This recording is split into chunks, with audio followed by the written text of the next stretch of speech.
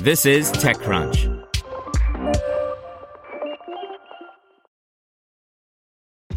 This episode is brought to you by ShipStation.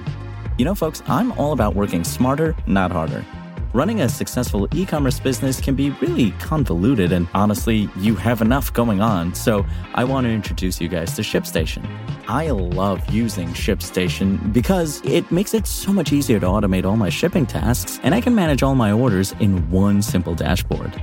Work less and ship more with ShipStation, the innovative tool that helps turn your shipping challenges into opportunities for growth. Go to ShipStation.com and use code TechNews to sign up for your free 60-day trial. That's ShipStation.com, code TechNews. You're listening to the Daily Crunch. Today's story is brought to you by Deloitte, helping companies seize their moment. Deloitte's IPO execution services help companies prepare for their IPO.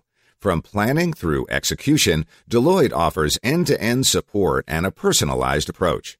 Deloitte.com/US/IPO-COE. LEGO celebrates Apollo 11 with a lovely bricky Lunar Lander by Devin Caldaway. The 50th anniversary of Apollo 11 and the first lunar landing is approaching, and there will be no shortage of fanfare. So why shouldn't LEGO get in on the fun? This Lunar Lander set looks like a great way to celebrate the missions of the space program's past, while the space station and launch set celebrate its present and future. The Apollo 11 set looks like a real treat for both space-loving kids and parents and grandparents who remember or otherwise venerate the historic missions. LEGO worked with NASA to put together a replica Eagle lander that's a lot like the original, though slightly smaller, of course. There are 2 astronauts, a crater, and a flag, just like the real landing, and the detailed ascender module actually detaches and fits 2 minifigs inside. And, inquiring LEGO enthusiasts will want to know, there are some cool new gold-colored bricks that will surely make for lovely additions to your other brick-based space projects.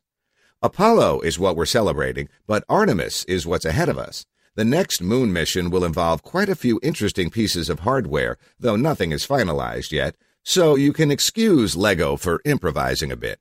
I feel sure that their shuttle design has been ruled out, though. The launch control set looks great. An actual mission control area, an astronaut delivery rail car, and a convincing rocket that could be the space launch system. There's also a fairly realistic space station setup, with segments you can connect in various ways, and a cool airlock I would have loved to have when I was an avid builder.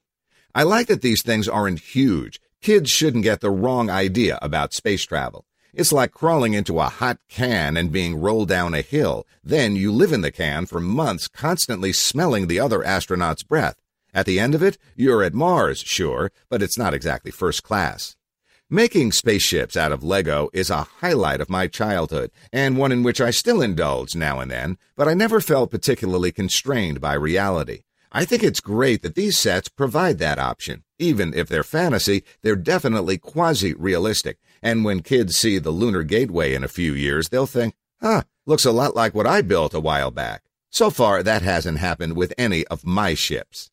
Head over to the LEGO shop to grab your own set.